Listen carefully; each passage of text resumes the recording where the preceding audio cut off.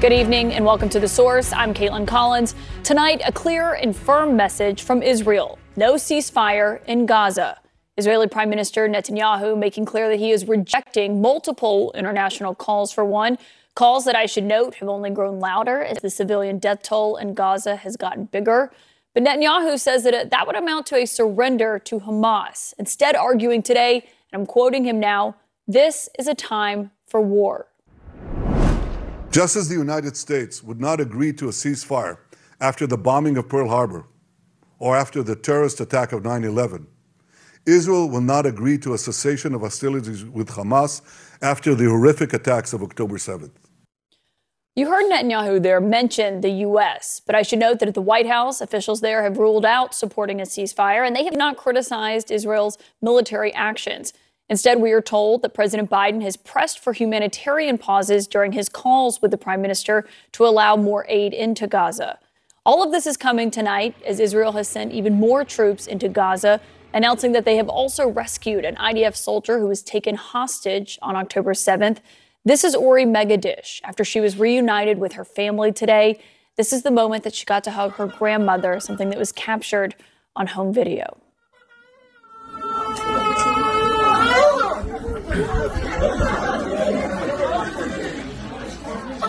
Hamas put out a video tonight showing 3 women also being held as hostages. These are pictures that I should note before they were abducted. We are not showing this video. It's a propaganda video from Hamas. And of course, this comes as not just those 3 women. The IDF says the total number of hostages believed to be being held by Hamas tonight now stands at 238. I want to go straight to CNN's Nick Robertson, who is live in Sderot, Israel tonight. Nick, we're just learning from the IDF this Israeli soldier was rescued during this ground operation in Gaza. She's the 5th person. Private Ori Megadish, she was released in a rescue operation, essentially, an intelligence-led rescue operation involving special forces.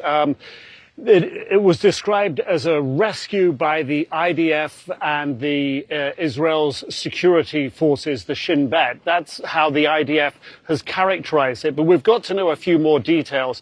And it does seem that they were the IDF, and they're not saying how they got this intelligence, but they got intelligence leading them to understand where she was so that they could put together this operation to go in on the ground and rescue her. She had a medical check, we're told. She was fine after the medical check. We've seen video of her with her family celebrating, hugging her grandmother, her family all around her celebrating. I mean, for the family, this was a moment that they thought they might never get. They thought she might never be returned to the family. So a huge moment for them and a very significant and important moment for the nation because it gives hope to all the families of all the other hostages who are out there. And some of those families have spoken about it today, hoping that their loved ones can understand that they are out there waiting for them, working hard to get their release. So I think it's a very important step, if you will, in this operation because the Prime Minister, the Defense Minister, the IDF have all said all along that this is about not only destroying Hamas, but it's about getting the hostages. And here's the first one released. Yeah, of course. I mean, we're seeing, she's now the 5th person there. But obviously, this is all complicated by what is actually happening in Gaza. We saw Israeli aircraft dropping new leaflets over Gaza, warning people again to get out of northern Gaza, calling it a battlefield. Nick, I mean, what does that seem to signal about what the next phase of this ground operation could look like? Yeah, troops getting deeper into Gaza, troops getting into much more dangerous situations. The IDF says that the troops on the ground are finding the strong points, Hamas strong points, and calling in airstrikes. And that's what we've been seeing through the day. Planes bringing in airstrikes, artillery fire like that going in, and some quite precise missiles we've seen being fired in, it appears, by helicopter. But once the troops get deeper into the very densely populated Gaza City, hundreds of thousands of people normally living there, it will be a very, very tough environment. And those flyers that have been dropped telling the citizens there that it's no longer safe, that they need to get out. But the citizens have been very concerned. How do they get out? They don't know what roads are safe. And there was an incident earlier today when a vehicle that looked like a civilian vehicle got close to an Israeli tank. The tank fired at close range. The vehicle was destroyed. The IDF said, look, we can't know if it was a civilian or a terrorist in that vehicle. And that's what many citizens are worried about. With the troops close, which roads do they use? But the Prime Minister said there's a humanitarian zone set up in the south of the Gaza Strip, close to the coast. And that's where the government here is telling the citizens of Gaza to go right now. And Nick, what are you hearing behind you right now? Yeah, this is heavy artillery fire. It's been sort of steady. Oh, that's heavy machine gun fire. Sustained, could be coming from a helicopter. We know there it is again. Can we just pause and listen to that for a moment, Apache Nick? Gunships in the air. And can you remind our viewers of where you are in relation to where we're seeing most of the action? So we're about a mile outside of the Gaza Strip, right at the north of the Gaza Strip. That's some very sustained heavy machine gun fire. If that is Apache gunships or potentially heavy machine guns on armored personnel carriers, but most likely Apache gunships because we have heard them operating, they'll be supporting the troops on the ground. They will be what's brought in as close air support when the troops come in contact with the Hamas position. And this is exactly what the IDF has been saying has been happening through the day. That the troops are on the ground. They're moving from building to building down some of the major highways inside of Gaza. But when they reach a Hamas strong point, then additional firepower, and I think that's what we're hearing there, is brought in to eliminate those enemy positions. I mean, Nick, it's 3 a.m. where you are right now. Have you been hearing this sustained kind of activity in recent hours, or is this something that is just happening as of this moment? Yeah, the artillery picked up a few minutes ago, but it's been steady for the past hour. But the couple of hours before that, it was a shell every 20 seconds. It was really very heavy. And these are big shells that are being fired because when some of the impacts hit the ground, you can actually feel the detonations even this far away from Gaza. So these are some very sustained and heavy bursts of shelling that we've been hearing. Again, they are, we understand, to support the troops on the ground, to give them some cover if they get into contact with Hamas. All right, Nick Robertson, we're going to check back in with you this hour as we are hearing that action happening behind you. I'm joined now here in studio by Dan Senor, who is a foreign policy advisor in the George W. Bush administration, the host of the excellent podcast Call Me Back. His book, The Genius of Israel, also is well-timed and comes out next month. I mean, you could hear what is happening in the background of Nick's shot and stereo right there. And it's going to be going on continuously, I think, for a while, even though we're only at the early stages of this incursion into Gaza. I think I think the Israeli forces are just going to go deeper and deeper, sort of calls for ceasefire be damned. I mean, you heard Netanyahu today, very against. He said a ceasefire is basically not happening. Israel's in an impossible position because they do not want to maximize civilian casualties. They want to minimize civilian casualties. And they feel that the Palestinian, Hamas is using civilian casualties as a PR tool against Israel. So it's in Hamas's interest to maximize civilian casualties. Israel wants to minimize them. Hamas wants to maximize civilian casualties against Israelis. So Israel's put in the position of having to defend Israeli life, which is why they've gone into Gaza, defend Israel's border, and defend Israeli security, which is why it's gone into Gaza. In doing so, Palestinian civilians are going to get killed. There will be collateral damage, not because Israel's targeting them. You heard Nick say that they're busy sending out, they're trying to alert Palestinians to get out of North Gaza. But Hamas doesn't want them to get out of North Gaza. They want them to stay right there to get the publicity, the media win against Israel. And so and that's why when Netanyahu says, this is a war, I can't pause to help Hamas. And that's effectively what we'll be doing. It's not going to help the civilians. Well, you also heard what Nick said, though, about this car. They don't know if it was a civilians in the vehicle, but the IDF fired on it because they also were like, we don't know who's in there. I mean, that's the other concern we've heard about these IDF, some of the reservists going into Gaza. They haven't seen action in a long time, maybe ever. And I think Netanyahu is feeling the pressure of this growing civilian death toll clearly, because he referenced it today when he was asked about collective punishment. And he said, during World War II, did anyone tell the Allies to stop bombing Germany because of this concern? Yeah, Israel, the United States bombed Dresden, it firebombed Tokyo. I mean, it's war. And look at what the United States, President Biden has repeatedly compared what Israel's gone through to what the U.S. did in facing ISIS and what the U.S. did facing al-Qaeda. I mean, I saw firsthand what the U.S. did when it faced al-Qaeda in Iraq. And I didn't see it firsthand, but obviously followed closely what the U.S. did against ISIS.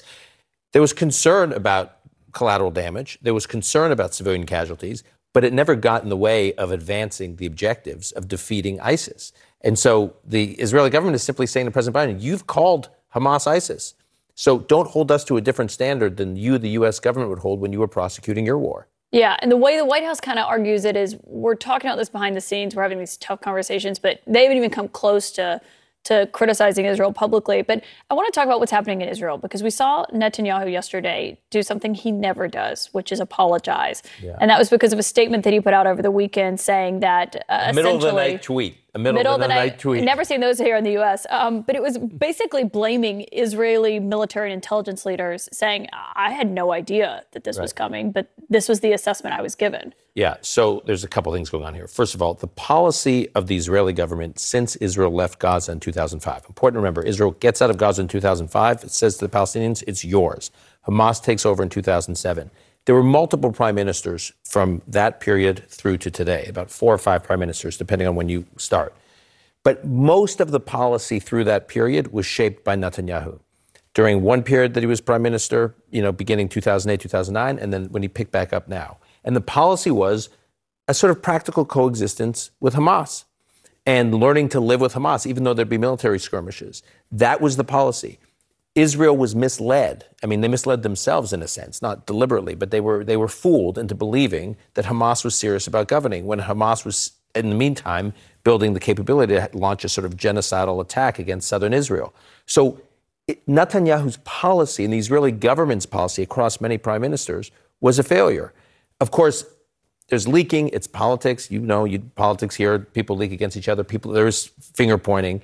And I think Netanyahu was trying to shut that down and say, look, no one ever warned me. But of course, there was an unbelievable public backlash against that statement, because people have their sons and daughters serving right now. Right. And so he felt like he had to clean it up. And you're right. This is a man who rarely issues an apology, but I do think this first statement was inappropriate and the apology was necessary. Given the split that we have seen, not always overtly playing out in the top of the Israeli government, I mean, this wartime cabinet that's happening, if Israel's even successful, if they go into Gaza and they do what they want, which is to eradicate Hamas's terrorist capabilities, military capabilities, however they put it, I mean, is it clear what happens after that? Because even if they are successful in that doesn't mean the threat goes away. I mean, Iran is still there. Hezbollah potentially is still there. Yeah. So first, there's some thinking been put into what a post-Hamas Gaza looks like, but they haven't figured it out yet. They're talking to a lot of people. There's been indirect conversations with Abu Mazen and the Palestinian Authority, who were pushed out of Gaza in 2007. So there's talk about maybe them coming back in. Of course, they say they don't want to come in on the backs of Israeli tanks. There's possibly Arab countries that could serve in some kind of trustee role overseeing it, at least on an interim basis. But this was sprung on Israel. They were totally surprised by it.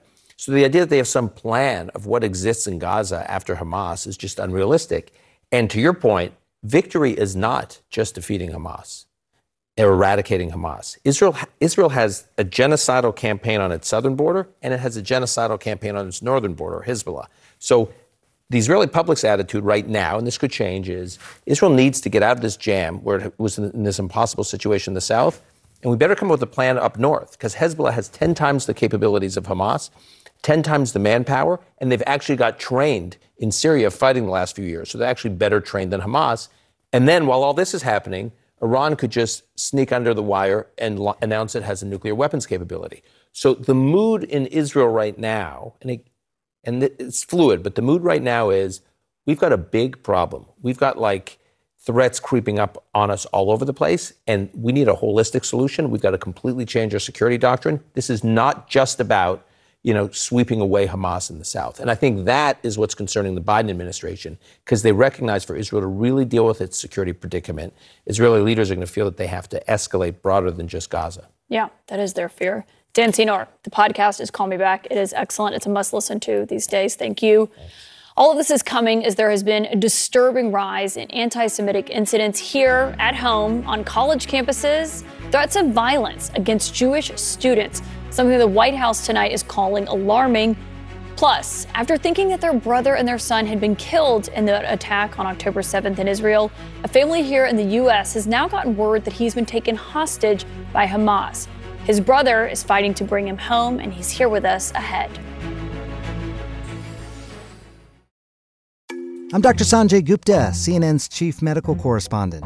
This week on Chasing Life, I'm a health reporter and have been for 15 years. And even I feel overwhelmed by some of the things I read about the stuff we're eating. My colleague Meg Terrell wanted to take a deep dive into something you've probably heard a lot about recently: ultra-processed foods. There is a lot to learn there, some fascinating stuff, and some of it is probably going to change the way you shop. Listen to Chasing Life, wherever you get your podcasts. Tonight, police at Cornell University are standing guard over the campus's Jewish Center after threats against Jewish students have been made. Threats so violent and so graphic that the White House and the FBI are now tracking them and doing so closely. Senate Majority Leader Chuck Schumer, of course, the nation's highest-ranking Jewish elected official, addressed this matter on the Senate floor earlier today. The incident targeting Cornell's Jewish community is utterly revolting, but unfortunately, it was not an isolated occurrence. Across the country, on campuses and public spaces, the ancient poison of anti-Semitism has found new life. These incidents of hate are not just spiking, but also spreading to other corners of the world. CNN's Nick Watt takes a closer look.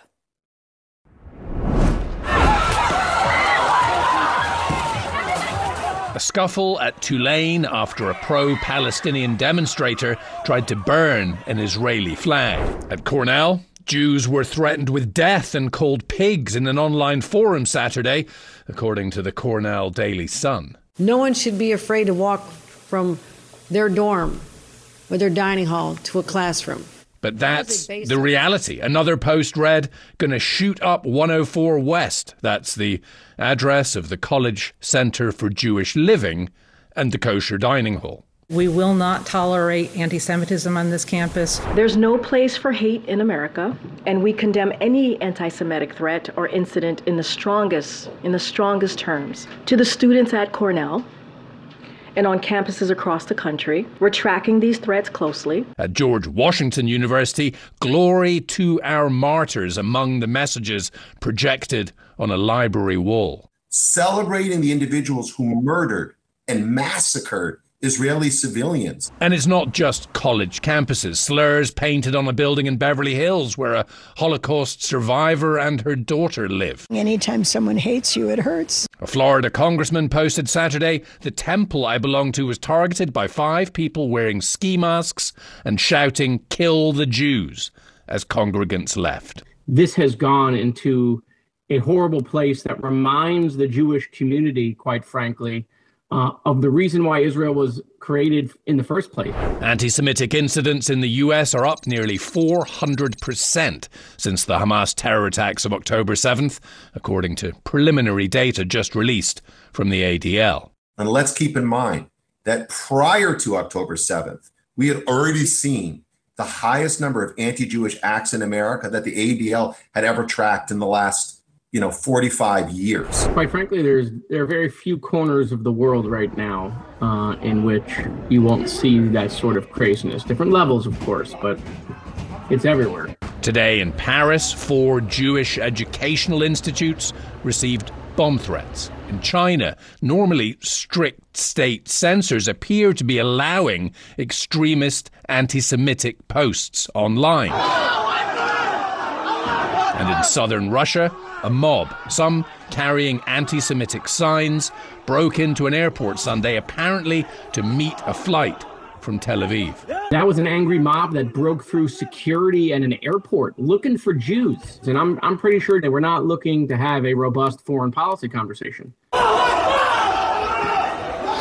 At least 10 people were injured, say local officials. The airport had to close. Flights from Israel are now being diverted elsewhere. Now, after watching that video, one U.S. State Department official said, "It looked like a pogrom to me."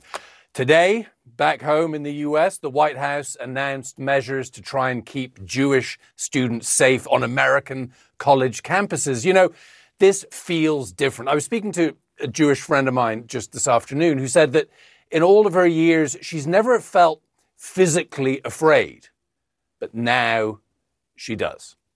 Caitlin? It's hard to hear that. Nick Watt, thank you for that great report. And for more perspective on what we are seeing, I want to bring in Yair Rosenberg, a Jewish-American journalist for The Atlantic, who has written extensively about the intersection of politics, of culture, and religion. I mean, I know that you're no stranger. You have to even confront this yourself online. But what do you make of just this summary of what we have been seeing play out in the last few days and weeks? Yeah, so Caitlin, the thing about this is that it's not surprising. It's shocking, but not surprising, because every time Israel engages in any form of military conflict, we see these sorts of spikes around the world. Scholars have done some research, and you can find that this happens around the world, particularly in Europe and also in the Middle East. And it goes way back, this sort of instinct that I'm upset about what some Jews are doing somewhere in the world. It might be thousands of miles away. And so I'm going to take it out on Jews nearby. Right? That instinct is very, very old, and much older than Israel, which was founded in 1948. You can think of one of the oldest anti-Semitic libels, the notion that the Jews killed Jesus, which was something that allegedly happened in the Middle East, but led to centuries of persecution of Jews in places like Europe. We're totally different people, far, far away. And so when people today firebomb a synagogue in Berlin, which is a thing that's happened, right? Or they send bomb threats to synagogues in Paris, they're actually going along a very well-trodden path of holding all Jews accountable for what any other Jew might do anywhere else in the world.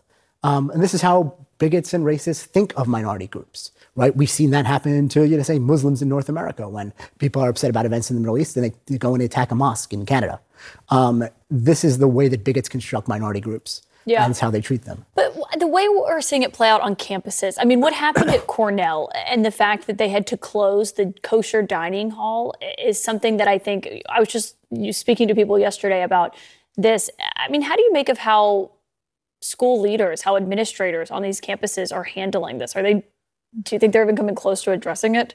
So I think it's a bit of a mixed bag. I think some school presidents have done a much better job of being forthrightly in front of this issue and condemning, from starting with October 7th and the actual massacre that Hamas perpetrated, which was the worst anti-Jewish violence since the Holocaust, and deserved to be condemned, right? And then up to these incidents, really understanding that when this stuff happens on your campus, you need to address it. And then there are others who sort of have, fumbled the football. I think you saw in Cornell, they reinforced the building with security, and then you had, the governor make a statement with the president of the university, right? They really did everything they possibly could to make those Jewish students feel that they were welcomed and that they would be protected, which is basically all you can do in that situation. And we really don't know yet really what happened there. It's an anonymous threat on a forum that's not affiliated specifically with the university. So it really could be anybody who's just trying to mess with Jews. And this is a time when people want to do that. Yeah, and it's working, though. It's unsettling students, their families, Jewish communities all throughout the U.S. I've certainly, personally had many conversations with people who normally would feel very secure, who are now looking over their shoulders and are concerned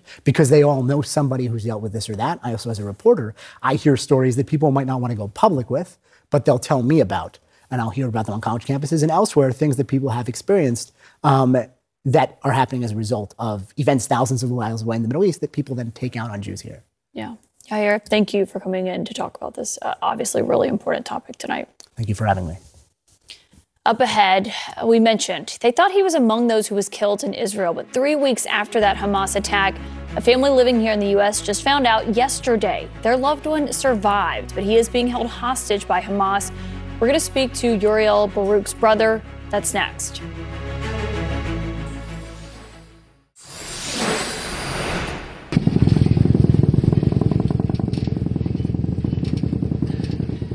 So we're about a mile outside of the Gaza Strip, right at the north of the Gaza Strip. That's some very sustained heavy machine gun fire.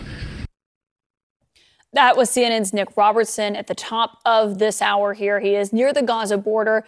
You could hear that sustained artillery fire in the background there. Of course, it's about 3 a.m. where Nick is. We're keeping a close eye on that tonight. Also, this comes as the IDF says that the number of hostages that are being held by Hamas in Gaza has grown. That means families who feared that their loved ones were dead are now reeling from whiplash of heartbreak.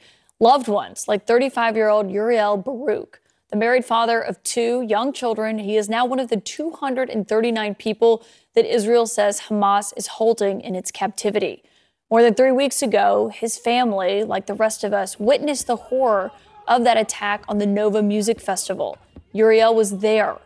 In the days that followed, his family believed that he had been killed. But then came this weekend, and word from the Israelis that, in fact, he had survived. That news was followed immediately by the realization that he is being held hostage by Hamas, likely trapped in or around the same parts of Gaza that we now see being targeted by the Israelis. Of course, we know that so many of these hostages, according to the U.S., according to Israel, they do believe are being held in those underground tunnels. His brother, Ohad Baruch, joins me now for his first interview. And Ohad, I'm so grateful that you're joining me tonight. I can't even imagine what it was like to go from believing that your brother had been killed to learning he's alive, but he's also a hostage. So first, we never thought he was killed. We just didn't know what exactly happened to him, and from the first video we saw the situation, we just knew like he not was by his car anymore, like in Saturday morning. Mm-hmm. And then we know he was missing. And so what did the Israeli government tell you when they called you over the weekend? How did they find out that he was being held hostage? They didn't give us any information. They just say that they know that he's a hostage, and then this is all for now. Like I believe in the future we will know more information. And so your brother was at this music festival, like so many people. I mean, just there to have an enjoyable day. I know that you believe we're supposed to be there as well. Can you just tell us what your brother's like? Yeah, so my brother is like the happiest person in the world. He loves the life, love to enjoy life, love to go to music festivals. We're going all over the world every year. We're going together to many music festivals. And beside that he loves to enjoy life, he's a great father. He have 2 kids. One is 5 years old, one is like 7 years old. And the whole his life. He loves them so much. He loves to play with them. He loves to take them out. He loves to travel with them. And they really like everything for him. And I can't imagine what is for him like to be so many days without his kids. Oh, and I'm sure it's they the miss hardest him. feeling in the world.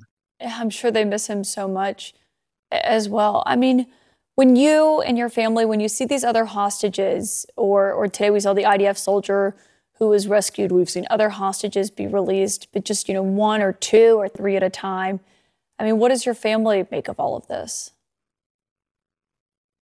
I believe it's give to any hostage family a big hope that we see like some hostages was released. And the biggest point is to get everyone back home safe.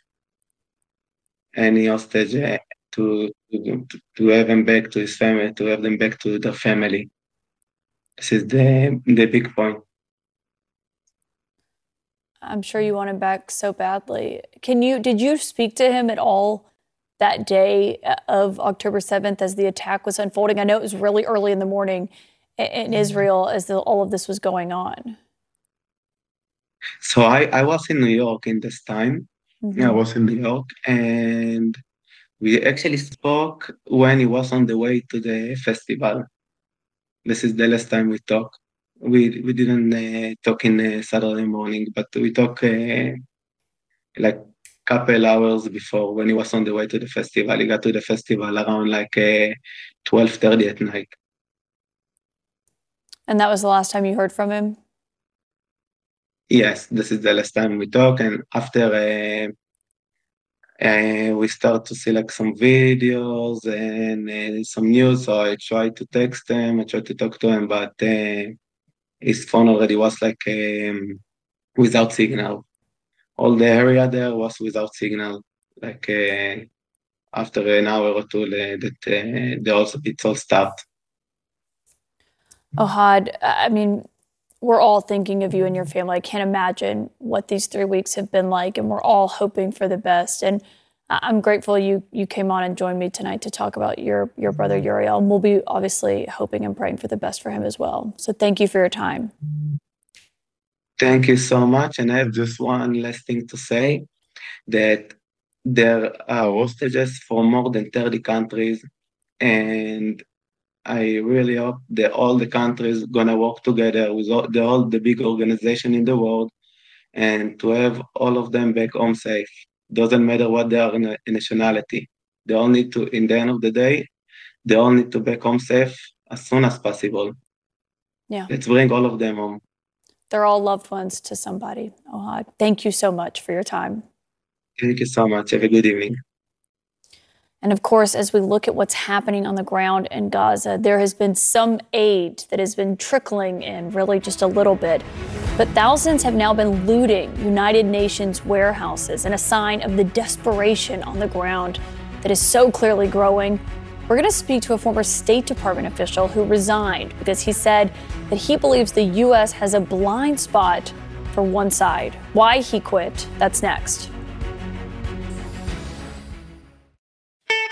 I'm Ina Garten. Welcome to Be My Guest, the podcast. One of the best gifts you can give friends is spending time together. But what's even better than that? Cooking with them. On Be My Guest, the podcast, new friends and old stop by my barn for some conversation and great cooking. We talk about food, life, and everything in between.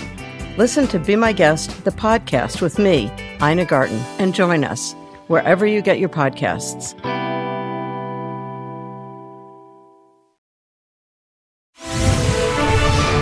You are looking at a live picture of Gaza right there. Of course, it is the early morning hours. What we are learning tonight is that heavy artillery and airstrikes have hit in Gaza tonight. You heard it earlier in Nick Robertson's live shot, but what we are told now is near the Al-Quds hospital in Gaza, according to the Palestinian Red Cross Society. They said, quote, the building is trembling and that those sheltering inside were experiencing fear and panic. Of course, it's the middle of the night right now. We're still trying to learn more about what happened here. All of this is coming as humanitarian organizations are warning of what they say could be a catastrophe in Gaza. This is the head of surgery at Gaza's largest hospital, telling CNN that doctors there are overwhelmed with no space to deal with the constant influx of wounded people that they are seeing. Dr. Saeeda recorded and sent us this video showing rows of patients who are lining both sides of a hospital corridor. There's no room for them. While the United States has been touting the arrival of aid entering Gaza, surely it is not nearly enough. Even the U.S. has acknowledged that. And also, one former State Department staffer says that he believes the U.S. needs to take more responsibility for the civilian casualties. Josh Paul worked in the bureau within the State Department that's responsible for arms sales. He resigned in recent days over America's support of Israel's response to the October 7th attacks, and he joins me now. Josh, thank you for being here tonight. I was reading your resignation letter. It's quite lengthy, and in it you accuse the U.S. of basically having a blind spot and blind support for Israel, of supporting the occupation and rushing into short-sighted, destructive, and unjust policies. That's what you say in your letter. Can you just kind of walk me through what led to this decision for you to resign? Yes, I've worked in the Bureau of Political Military Affairs for over 11 years. This is the bureau responsible for arms transfers to partners around the world. I have never seen a circumstance before in which there is a clear risk of civilian casualties resulting from US arms transfers. And in fact, we are seeing that manifesting on the ground with thousands of Palestinian civilian casualties. And yet no questions asked, not even a debate about whether or not we should provide the arms that are being used to commit those, I believe, human rights violations, but certainly to kill those civilians. So faced with the massive scope of the crisis that we are seeing in Gaza, the massive scope of civilian casualties, The fact that I also believe that the policy has not led to peace for Israel or for Palestinians. It has been a dead-end policy. But absent the ability to have even a discussion about that before shipping arms, I felt I had to resign. In your letter, you also say that you made moral compromises, more that you said you can recall, that they have weighed heavily on you. But I mean, as you were in this job for 11 or 12 years or so, the American military aid, I mean, obviously goes to countries that have not even really dubious human rights records, just bad ones. Saudi Arabia obviously comes to mind. You know, why was it this that crossed the line? I think some people Well, that's an interesting question, and it goes to the question you posed at the top, where you say that the US has a blind spot towards Israel. In all of those previous circumstances, there has been extensive debate and discussion within administrations, present and past, about what we should do. In fact, the first thing the Biden administration did upon coming to office was to suspend 2 pending arms sales to the Saudi-led coalition. Even under the previous administration, the Trump administration, there were lengthy discussions and debates and steps taken to mitigate some of the worst potential harm of US-provided arms. That has not been the case in the context of Israel in recent weeks. On the contrary, there has been no debate. There has been a chilling effect within the State Department, I'm told, by colleagues who remain there. So I think it's clearly a different case here. What are you being told by colleagues who are still there? So I have heard from so many individuals, some of whom I knew, some of whom I had never heard of before, some of whom are junior, some of whom are actually very senior, who have reached out to say that they fully agree with the position I'm taking, and they are finding this incredibly difficult, morally challenging. But when they try to raise their concerns within the system, they are told they can seek emotional counseling or they can give their portfolio to someone else for a while, but do not ask us about the policy. It is being directed from the top. That is what they are being told, and I think they are finding that extremely difficult. Josh Paul, that's all the time we have, but thank you for joining us tonight on this resignation. Thank you for having me. Tonight, we're also tracking new developments out of Maine, disturbing ones after the state, of course, is still facing in the aftermath of that mass shooting that happened last week. What we're learning now, there are actually serious warning signs about the suspected shooter that were known by authorities weeks before the attack, but the public is just now learning about them. That's next.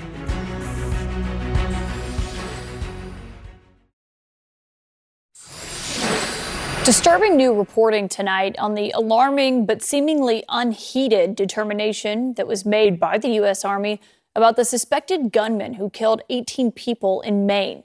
After a medical evaluation in July, the Army declared that Robert Card, and I'm quoting their assessment now, should not have a weapon, handle ammunition, and not participate in live fire activity. Robert Card, of course, is an Army reservist. He was also determined to be, quote, non-deployable over concerns about his well-being. This comes as CNN has also learned that in July, just 3 months ago, he spent 14 days at a psychiatric hospital after another soldier was concerned that he was going to snap and commit a mass shooting. Joining me now is former FBI Deputy Director Andrew McCabe. Andrew, I mean, we were covering this all last week with your assessment of this. I mean, what's clear is there were multiple warning signs. But despite that, 18 people have still been killed. Who failed here, do you think? Well, Caitlin, it's really complicated, I think. There were many, many warning signs, and some people in this story tried to do the right thing. I think the bottom line is, when we look at the details, you can understand that our system of gun safety laws is entirely insufficient to prevent a tragedy along these lines. Let's talk just for a minute about the fact that he was committed, or he attended or went to a mental institution last July for 2 weeks. In federal law, you can be prohibited from purchasing a firearm if you've been adjudicated a mental defective. So that means you were involuntarily committed by a court. In this case, if he voluntarily went to an institution for 2 weeks of treatment, that would not preclude him from ever buying guns.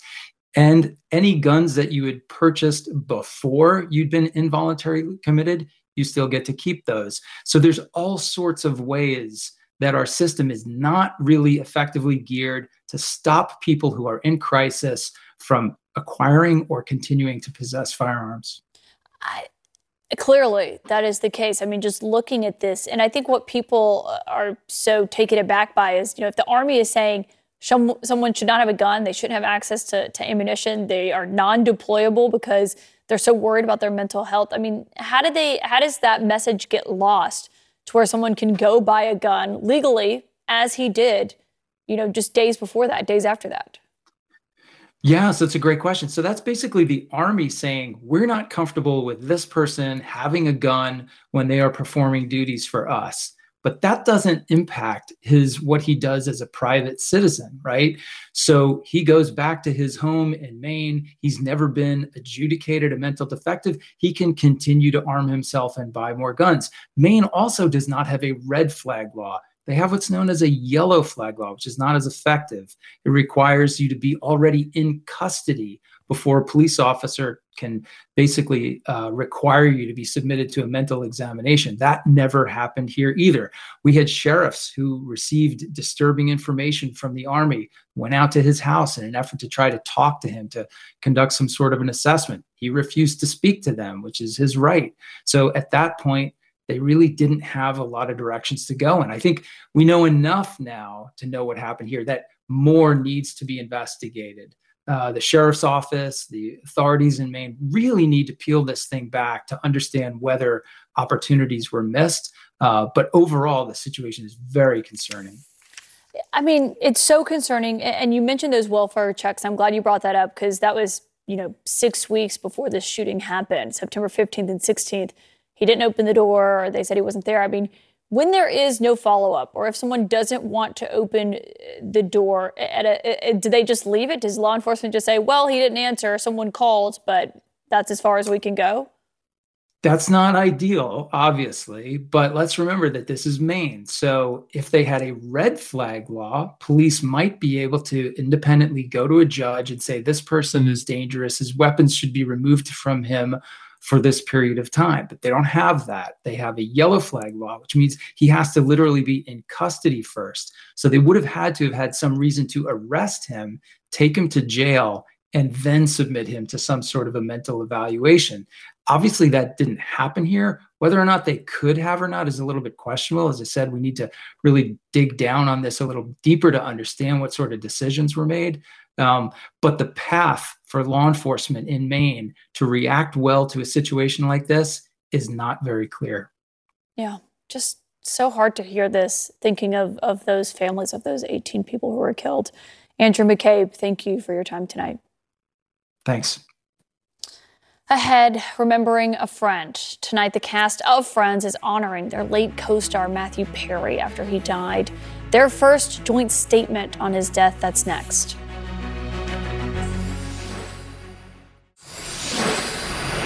Pivot! Pivot! Shut up! Shut up! Shut up! I don't think anyone has ever moved a couch since that scene without thinking of that moment on the show Friends. And tonight, the cast of that show has broken their silence about the death of their co-star Matthew Perry. In a statement to CNN, Jennifer Aniston, Courtney Cox, Lisa Kudrow, David Schwimmer, and Matt LeBlanc have all written, quote, "We are all so utterly devastated by the loss of Matthew. We were more than just castmates. We are a family. In time, we will say more as and when we are able. For now, our thoughts and our love are with Maddie's family, his friends, and everyone who loved him around the world." Thank you so much for joining us tonight. CNN Newsnight with Abby Phillip is up next. I'm Dr. Sanjay Gupta, host of the Chasing Life podcast. In honor of our 10th season, we want to hear from you. Leave us a message at 470-396-0832 and tell us how you chase life. It could be used on an upcoming episode.